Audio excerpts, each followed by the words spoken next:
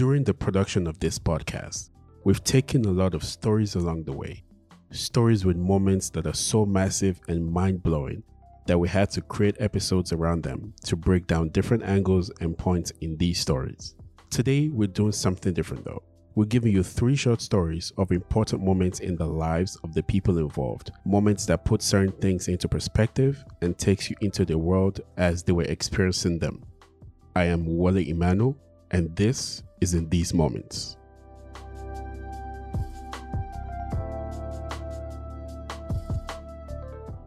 My name is Wangari. I am almost 30. I am a Black woman, Kenyan woman, queer woman, teach chemistry. I was born and raised in Kenya, the only girl. I have 2 brothers. I went to an all-girls school. It was like a very chill, safe time. I've never struggled academically, so I didn't have anxiety about school. It was more so I get to hang out with my friends. I get to have access to more books that I read in my free time, and that was me. And swim practice, and that's it. When I was 13, 14, I changed schools. A change on 2 things. So first I changed from the Kenyan system to a school that was a British system school. But even more weird to me was I changed from an all-girls school to a mixed school now. So that was around 14 was the first time that I was in a mixed school type of setting. I feel like that's the first time I remember being judged for my appearance in that way. From a you should look cute for boys perspective. I feel like that wasn't anything that I had thought about before. Now things that weren't important were suddenly important, knowing how to put on eyeliner, stuff that weren't pressing to me beforehand. So my best friend, who's my best friend now, her parents knew my parents. So she already knew that I was going to be moving to this school. So the first day that I came to the school, she had to do an extreme makeover on me, day 1 off rip, because she had already been at that school. So the first day I came, she immediately put me up on game. You can't be wearing those pants. This is the tailor where all of us get our pants. Those shoes, I don't know. This eyeliner, this is she put me up on game of how I need to present myself, essentially. So that was good. That was a blessing because I was a nerd. I was good in class, and that's pretty much it. I didn't care about my appearance that much. Then sports helped a lot. I feel like playing sports, you meet people, you go on trips. It's kind of a easy vehicle for people to know about you and for you to make friends. 2 boys in my neighborhood liked me. So I was already in the position where they were basically just choose. But when I came to my school, I definitely wasn't one of the pretty girls per se. I was cute, but my friends were cuter. So I was kind of in the middle. Anyone who liked me, I didn't like them. As soon as I started this school, I switched my brain and I was boys, boys, boys. It has to be boys. Don't even think about anything else other than boys. And that's what it is, period. At this point, there's somebody who was a friend of mine that I had experimented with, who was a girl. I had experimented and it was fun, but I just took it as that, and that was that. This was right before I went to the mixed school. Literally, I want to say that it was even the holidays before. You hear a lot of stories of girls who are in boarding school together and they end up experimenting, especially at that age where you're discovering yourself. You experiment with whoever you feel comfortable with. So really and truly at the time, I didn't even take it as a indication of my sexuality. I didn't internalize it in a sense of, oh, does this mean I like girls? Like, it just was truly just a thing that happened. Like, I knew that I wasn't supposed to tell anyone, but I didn't feel bad about it. From like 14 through 21, I'm only dating guys. I'm like, that's locked up. It's not happening. I'm good. And then I walk into this party. There's a chef there. Like, you know how in a movie, like, two people can look up at the same time and they just lock eyes? Like, it was literally one of those crazy situations. It's not even a party I was supposed to be at. Somewhere that my friends invited me to. And now I've walked in and I've met this person who was like everything that I've never even, at that point, I hadn't let myself even think was possible. At this point, I live in Atlanta. I'm in college still, and I'm working. You know, like when you just know that you're about to make bad decisions. I knew I was about to make a whole laundry list of bad decisions, and I did, and it was worth it. At this party, there are people who know me who are Kenyan, and there are American people there. At this point, I have more friends who are African and queer at the same time, you know? But I feel like it's a very normal thing for queer Africans to have like two separate lives. So you have like your queer life where you can do gay shit with your friends who are usually not African. And then you have your African friends, your Kenyan friends, your Nigerian friends, your whatever friends that you do African stuff with. But those two worlds don't intertwine. So at this party, there are Kenyan people there. Already, I'm playing with fire. I'm trying to mix two worlds that are designed to remain separate, or that we're told are designed to remain separate. So I go on the balcony. She was smoking. I was like, oh, can I smoke with you? And that escalated. It was a party, so we were definitely drinking. But next thing I knew, we were standing like on the balcony and we were kissing. But I didn't realize that the blinds were open so everyone in the living room could see. So that definitely escalated quicker than I would be comfortable with. But I mean, shit, like now y'all know. I mean, what do you do at that point? That night was the beginning of my first relationship with a woman. At this point, everything is bad because number one, now people are starting to get concerned, like, what's up? Like, what's really going on? Because this doesn't seem like it's a one-off. So now you're having to explain yourself and kind of like, I don't know, reassure people that you're still you. Like, don't freak out. I'm still me, just with this extra thing that makes people freak out. I didn't have any really like formal conversation with any of my friends. It was basically like, y'all see what's happening, right? It's what it is. Y'all see me, right? Okay, cool. So after that situationship happened, shortly after, I got into an actual relationship with a woman that I actually ended up living with for a little bit. So I think that it was also dawning on my friends at the time, like, oh shit, she's not fucking around type of thing. Like, she's actually for real doing this. So that transition was weird. And I also feel like I projected a lot. Because if you feel weird in yourself, like if you're trying to figure yourself out, then whatever negative you feel about yourself, you project other people looking at you like that. So maybe I'll feel like, Wole is treating me differently after knowing this information, when really it's just me projecting, because at the time I wasn't comfortable with myself. So I was trying to figure all of that shit out.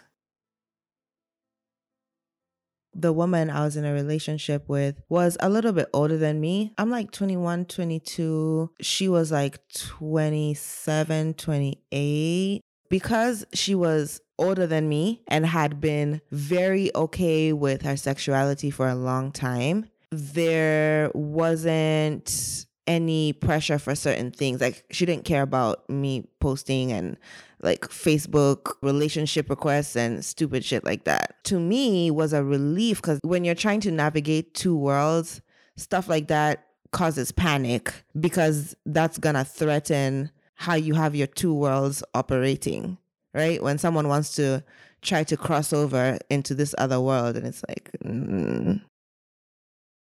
we broke up, and the breakup ended up in me coming out to my mom. Breakups with women, they just hit different. I was in a very bad state. We broke up. I was crying. I'm not even that person. I was crying. Like, do you know how in a movie the person is sitting on the floor and just bawling their eyes out? I'm also a very emotional person. I'm also a very dramatic person. I'm literally like so heartbroken. The only person I want to talk to is my mom. Like, I'm so sad. The only person in the world I can talk to is my mom. Like, I can't talk to my friends. I can't talk to my cousins. It would have been so much better if I just called a trusty homegirl, but that's not what I needed. So I call my mom and I'm hysterically crying. So it's hard for her to even understand what's going on. You know, any African mom, first she couldn't even hear anything. Then she could hear me crying on the phone. You know that their mind automatically goes to the extreme panic. The backstory is that my mom had recently come for my graduation. So when my mom came for my graduation, that's when I was like ultra in love. So my mom is in town for my graduation, obviously at my apartment. And my girlfriend at the time and I didn't live together quite yet, but she was there all the time. So we're playing it off to my mom as, I guess, a friendship. But my mom is not dumb. And also my mom would say weird things. Like, my mom would ask her, like, you know, how are you going to get a husband if you keep dressing like that? So my mom knew this person. Like, my mom had seen this person and kind of like, to me, was kind of throwing hints, like, what's going on? But I guess not. So anyway, so I'm crying. Mom is like, what's wrong? What's wrong? Like, what is going on? Like, she was starting to freak out. And I was like, I'm just really sad. You know, this person and I broke up. She was like, what? Like, what do you mean? And I was like, we broke up.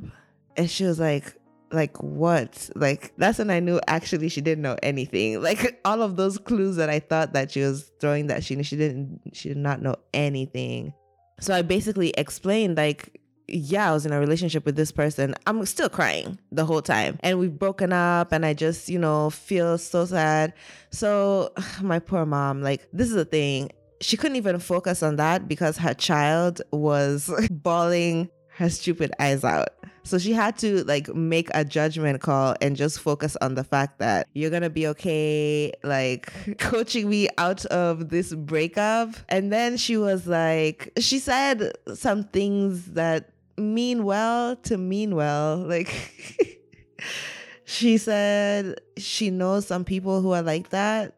She asked if it's because no guys want me. I was like, what? If anything, I found it funny. I didn't feel like she really tried though. I think because the situation itself was crazy, she didn't have this like blowout crazy reaction.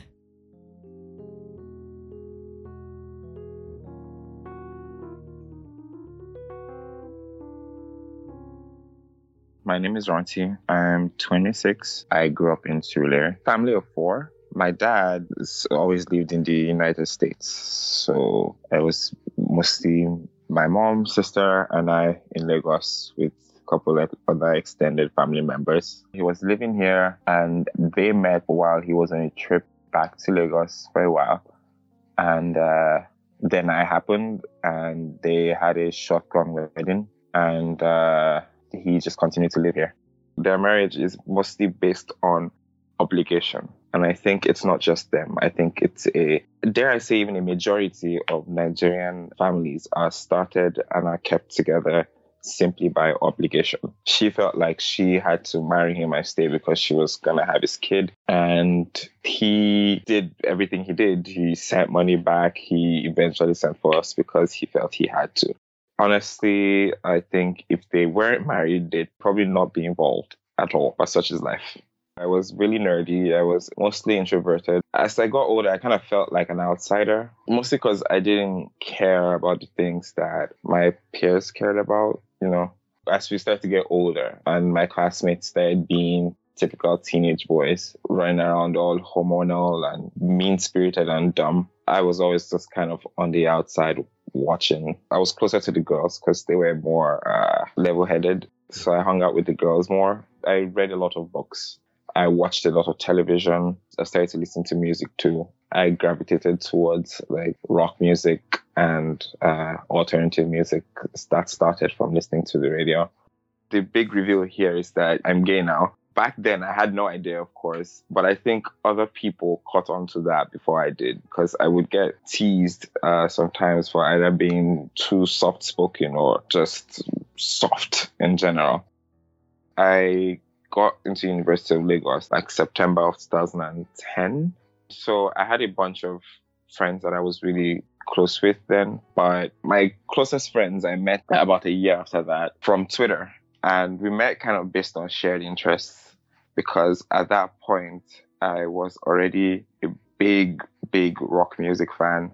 So off of Twitter, I met my good friend and we bonded over that. And, you know, we met up, he introduced me to a lot more in terms of music. And through him, I met my best friend off of Twitter as well. And, you know, we kind of bonded over the same things, the rock music, the writing and all of that. And they quickly became my clique. When I first met them, I knew that there was something different about them too. For a while, I didn't know what it was. I mean, I assumed it was like the creativity and kind of the eccentricity of them, because they're both interesting personalities too. I just figured it was that. I met E first, and through him I met D, right? But D and I we both went to Unilag, and we all met over the course of one summer. After the summer, E went back to school in the north, leaving D and I in Unilag, and I asked him to stay with me in my hostel. So we were spending a lot of time together. We were kind of hanging out heavy. And so D had asked me something about what did I like, basically asking me what was my sexuality.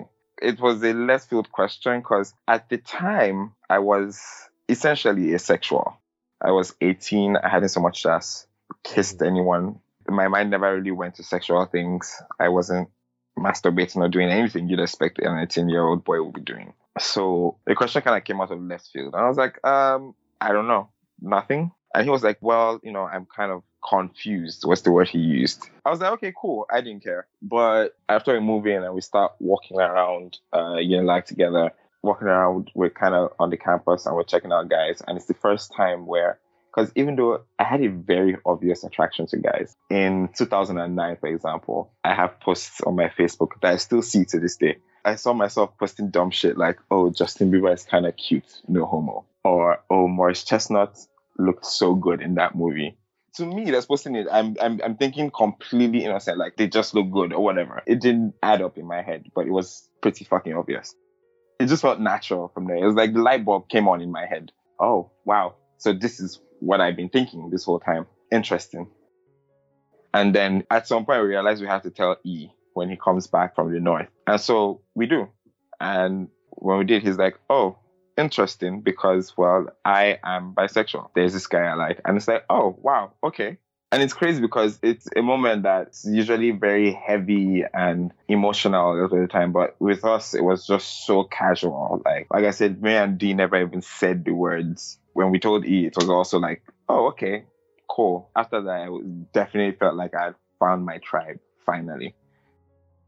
By the end of the week, it's already understood between the both of us that we like guys. So by the beginning of next week, he's telling me about this guy on Twitter that he knows, who was very popular on Twitter at the time, actually. They would tweet kind of witty, elitist kind of stuff. They had talked, they'd met once, he was gay too. And so we got to talking, I jumped in his DMs. They were anonymous at the time. We exchanged messages, and by like day 7, we're already exchanging love messages. We met 1 week after I started talking, and we hung out that night. That night was actually my first kiss ever. It was my first like sexual experience with somebody else. I was 18, and we started dating. immediately after that. So imagine this week I realize I'm gay, and by the end of next week I have a boyfriend. That alone is insane. Mind you, this is Nigeria we're talking about. It doesn't happen that way. Like, people rarely get to date. But that's how it happened for me. That lasts for 9 months in total. And it was only after that I then realized, like, oh shit, I really have to navigate life as a single gay guy in Nigeria. That's why I really get into discovering the LGBT society in Lagos. I would use apps, and I met different kinds of people. Social life in Nigeria is very stratified by socioeconomic level, right?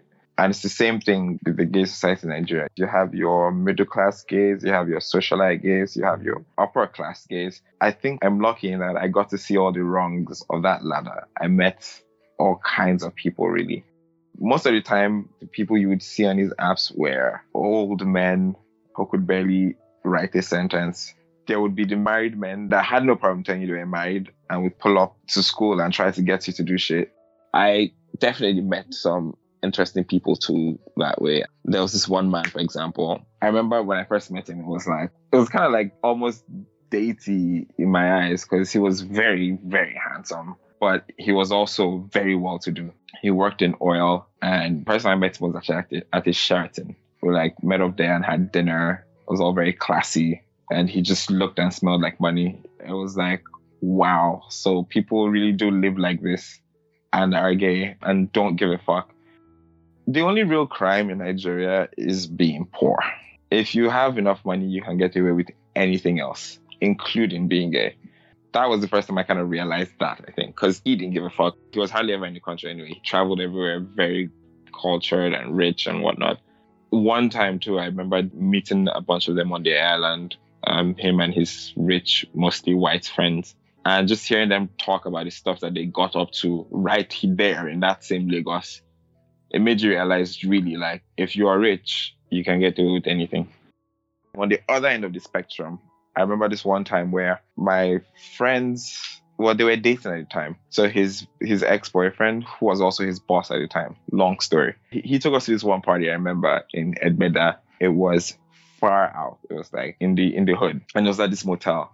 That was the first time I really, really and truly saw a community, so to speak, because there was a whole bunch of guys there.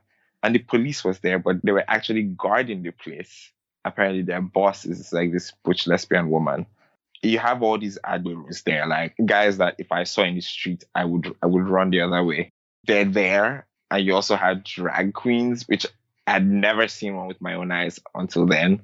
I found out so much that night. Apparently they had pageants and shit. So many regular guys that you would never imagine. Here they are, just kind of having a good time. That was surreal. And that just kind of shows you how varied the people are in the community. I had a room in New Hall, right? I don't know if you know Unilag well. My best friend was staying with me. There were 2 freshmen, because each room has 4 occupants. So it was me, and I had my best friend squatting. The 2 freshmen didn't have anyone with them. So there's only one person left, right? But we could never even tell who the exact owner of that 4th space was, because there were 10 niggas at least that would share with him. They would sleep in our room. They were there all the time, and they were all Yahoo boys. And I remember one day, after escalating tensions all year, one day it gets to the point where we're having a disagreement, and they're like, oh, we're going to call the police on you. I'm going to tell them that you're gay. And I'm like, that's fucking funny. How about you do that, yeah? And then I'll call the EFCC, and you have to turn your laptop to them. Let's see who goes to jail first.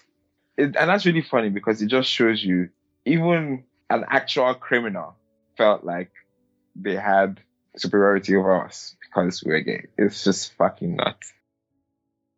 I also realized men who are most secure in their sexuality are least likely to give a fuck what anybody else likes. When I lived in Lagos, there were some friends of mine that were even straight and knew, but they didn't give a fuck because they were just that straight. In fact, they would think of it like, hey, more pussy for me. And those that cared so much, yeah, it was for other reasons. I visited New York twice before I actually moved here in 2013. The first time I was still in a relationship, so I didn't really go out much. I was too busy pining for that guy. But then the second time we had broken up, and so it was when I really got to like go out and explore. And it was so simple but so major. The freedom that you had to be able to like walk into a bar or see people holding hands in the street and things like that. Here it's not such a big deal, but coming from back there, it meant the world. It makes me sad because my best friend is still back there. While we were there, like, as much as we tried to make the best out of it, it was still a fucking depressing environment to live in. But at least we had each other to kind of lean on through it. And then I left and it hit him hard.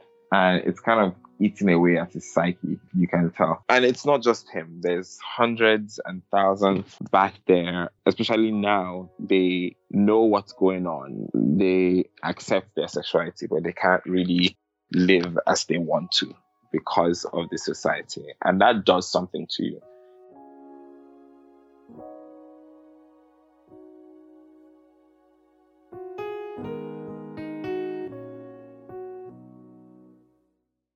We'll be right back. If you like what you're listening to and would like to support us, head over to Apple Podcasts, give us a 5-star rating, and tell us how you like the episode. This helps more people come across the podcast so we can continue bringing you more stories.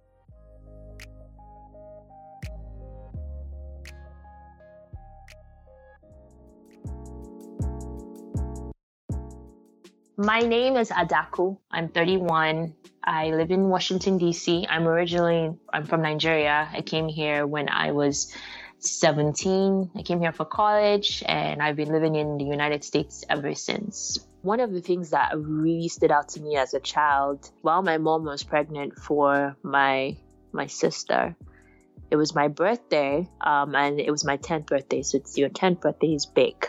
It has to be celebrated. So we had a little party at my house. I still have the pictures. We had everyone was invited. It was food, drinks, cake, mineral. I don't even know what mineral is. So I think the party was rounding up. I was in the sitting room. Everyone was in the sitting room. And usually, so if the party was not happening that day, what would have happened was my mom usually goes to bed early. So she was pregnant. So let's say my sister was born in April, so maybe she was maybe 7 months pregnant. She used to go to sleep early and maybe around 7, but because it was my birthday and there were visitors, so she was entertaining them and she was in the sitting room. We had already set up the baby's room. We had a friend from England who had sent us a bunch of baby stuff. It was blue.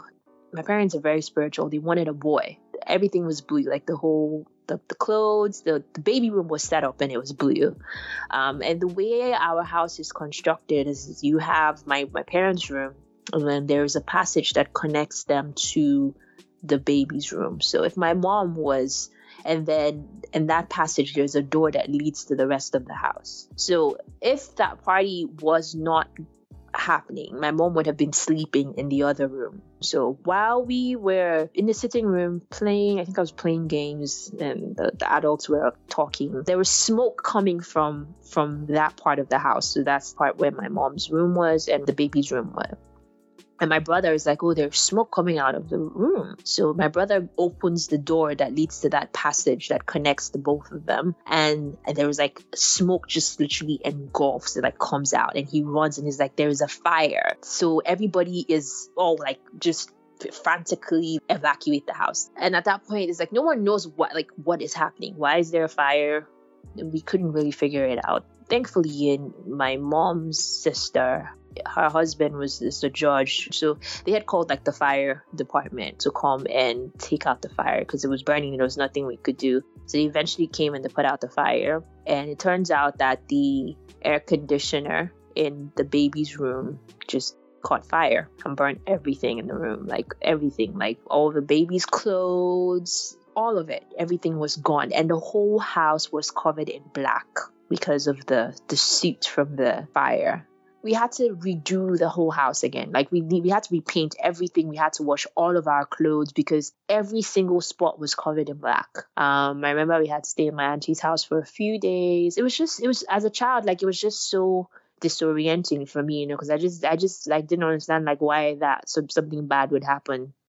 We're a very Christian family, and we had like these family pastors who had like made prophecies prior to it happening. But I mean, not saying that there'll be a fire, but it just said that there's so many forces coming against my mom and her giving birth to the child. There's so much energy and negative energy trying to thwart her pregnancy. It's peculiar as well because my mom has been trying to have a baby. So the 10-year gap was unintentional. My mom would like keep on miscarrying. So this baby came. All of these things were just happening.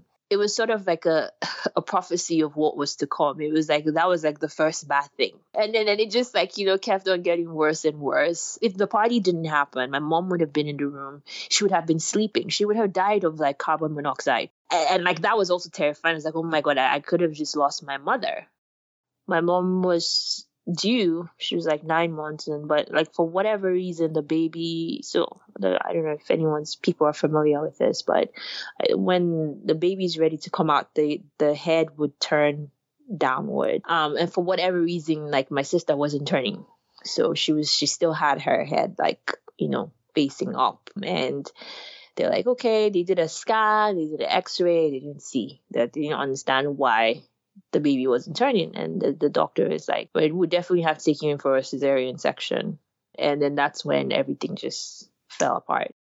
My mom went into surgery, and when they opened her stomach, they found a fibroid, like a huge fibroid that was like as big as the baby. So it was basically sharing space in the womb with the baby, and nobody saw it. Throughout all her scans, x-rays, it never showed up. I don't really know the medical reasons, but the plan was they took out the baby and they stitched my mother up. I think the plan was maybe to do another operation later to remove the fibroids. So they closed my mom up and the baby was fine, but then like a couple of hours later, my mom starts bleeding like profusely. Like she just like starts bleeding from the cut, and they take her back into the operation room. And then now everything just starts like NEPA takes lights, obviously in the hospital. NEPA takes lights.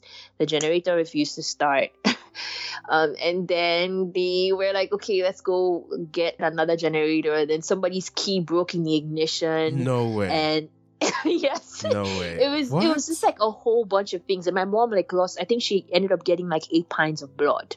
Because she lost like so much blood. And at that point, like she was done. She was gone. She was not breathing.